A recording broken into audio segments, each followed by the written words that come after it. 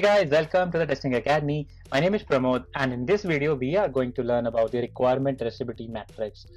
A requirement traceability matrix is one of the important concepts that you need to learn as a software tester, QA tester, or any kind of a engineer who works with software development lifecycle, which is known as SDLC. All right. So in this video, we are going to learn what is it, why we should use it, and I'm going to share one of the report as a sample template that you can download and basically create, or you can see how it works in action. All right. So let's get started with it. All right. So these are basically the things that we are going to discuss about. So before we start this session, I would like to tell you that there is an API testing using Postman series. If you are interested in learning API testing, go with it. There are lots of automation mindset videos. We're definitely going to help you to convert yourself from manual to automation. Go with it. Go to the playlist section of this channel, the Testing Academy, and you will learn more about it. I have started a series of Cypress tutorial with the live projects that where we will automating a React application, a Angular application. You can watch the tutorials also. All right. So let's move back and let's start with the first concept, and which is the traceability matrix. Okay. So if we go with the definition of Wikipedia, right, and let me read out for you. It says that it's a document used to assist in determining the completeness of the relation by correlating any two baseline documents using many-to-many relation comparison. I know it's very hard to get what exactly it means by it, right? What is traceability matrix means I don't understand by reading the Wikipedia, but in an easy way, it's just saying that it is used to track the requirement and check the current progress or current project requirements are met or not. So we are basically checking that if the requirement that we have mentioned are getting implemented or not, right? So we are noting down the progress. That if we are noting down the progress in a particular matrix format, that is which I'm going to show you in a bit, that is known as the traceability matrix, right? So the concept here is that most of the people knows that RTM, which is basically requirement traceability matrix, right? So if we talk about the requirement traceability matrix, so it's if we talk about it, it's simply a document that maps or traces the requirement with the test cases. If we are talking here as a test cases, right? So your requirement are mapped to the test cases, whatever the test cases that you have created. So requirement can be a simple login scenario, right? And that include the number of test cases that are basically attached to it, right? So that if we are mapping into a grid format, we are calling it as a RTM, right? So again, if we talk about requirement traceability matrix, may be used to check if the current project requirements are being met or not. Means every kind of requirements are basically covered into your test cases or not. That is what we are checking. In the third point, we have they are mentioning that okay, so with RTM, it basically captures all the requirements, and basically these are the requirements which are proposed by client, and which are basically available into a single, you can say, a document that we are going to prepare, right? And it can help you in creation of request for proposal software. It it means is that if there is any kind of a change or any kind of a change in requirement, we can get the idea, because that we can mention that okay, there is a particular RPC, which is request proposal or request for change RPC, then that has to be mentioned into the RTM also, right? So how a typical RTM looks like. Okay, so let me zoom out a little bit. I know it's a little blurry, but you will have a sample of it. So generally it contains like your requirements, your test ID or test case relationship. Okay, and I'm going to give you a practical example. So let's move back. And if you are if anyone asks you what is a RTM, the simplest answer for this one is that to ensure the test coverage, the mapping of requirement with your test cases or is known as RTM or requirement traceability matrix. Okay, so let's come to the point where we are basically discussing uh, about the why we need requirement traceability, right?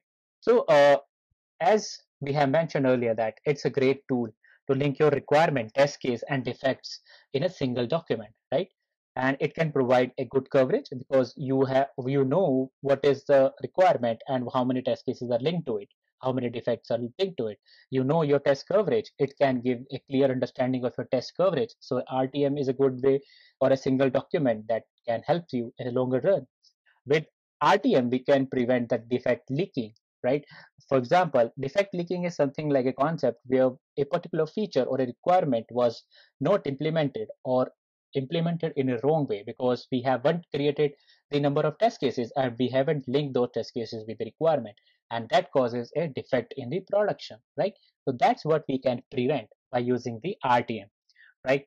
And here the fourth point says that basically uh, it assures a good quality of application, right? If we are basically implementing or using RTM, it basically means that we are basically uh, improving the quality of our product, because all the requirements are getting implemented, all the implementation are tested by our test cases, all the defects are basically mentioned in the single document that are fixed, and we know everything about the document, or not document, everything about the product, what is implemented, what is not implemented, and it improves overall quality, right? So that is the most important thing, right, to get to know about it, right? So let's come to a point where we're basically mentioning what are the major parameters, right? So this is how a typical requirement document look like, right? So it contains serial numbers. As you can see, let me pull up my marker. So it contains serial number, requirement ID, requirement descriptions, and where here we have a test cases related information. We can have test case ID, description, designs, and some other parameters. These are some parameters that you can change according to your product, right? So what we have is that here it basically mentioning that this is a single requirement which is mapped to these test cases, right? So we have a single requirement with the three test cases. Okay, so if we have any kind of defect that you can mention here. So that is what an RTM look like, typically, right? All right. So these are the major parameters. Okay, so let me move back. And so this is another important concept, like what is for forward traceability, right? Whenever we talk about forward traceability, it basically means that we are just ensuring that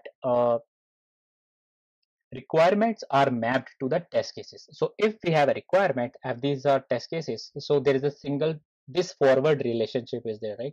Requirements are mapped to test cases, it means a forward traceability. And if test cases are mapped with requirements, so we reverse it, then it is known as backward traceability. So in the example, if you see, if we have requirement that is basically attached to the test cases, so in the parameter example that I have shown you, here is a requirement and requirements are mapped to test cases, right? So this is a forward traceability example. Instead, if we have test cases written and we have a requirement basically mapped to it in a reverse format, it's known as backward traceability. If we have a combination of it, right, forward plus backward, means we know both of the way, it is known as a bidirectional traceability, right? And trust me, guys, it's a great, or you can say good traceability matrix has a reference of both of the sides. It knows what is the test cases related to requirements and requirements related to the test cases. So it knows both of them, right? So all the test cases can be traced back to the requirement, and those requirements have accurate information about it, and those requirements can be traced back to the test cases for them. So this is known as bidirectional traceability, right? So this was the types of traceabilities. Now we have some.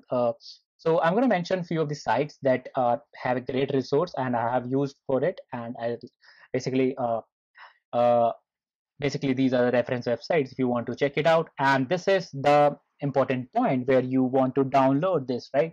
You want to see how it's look like, right? So let me open it for you.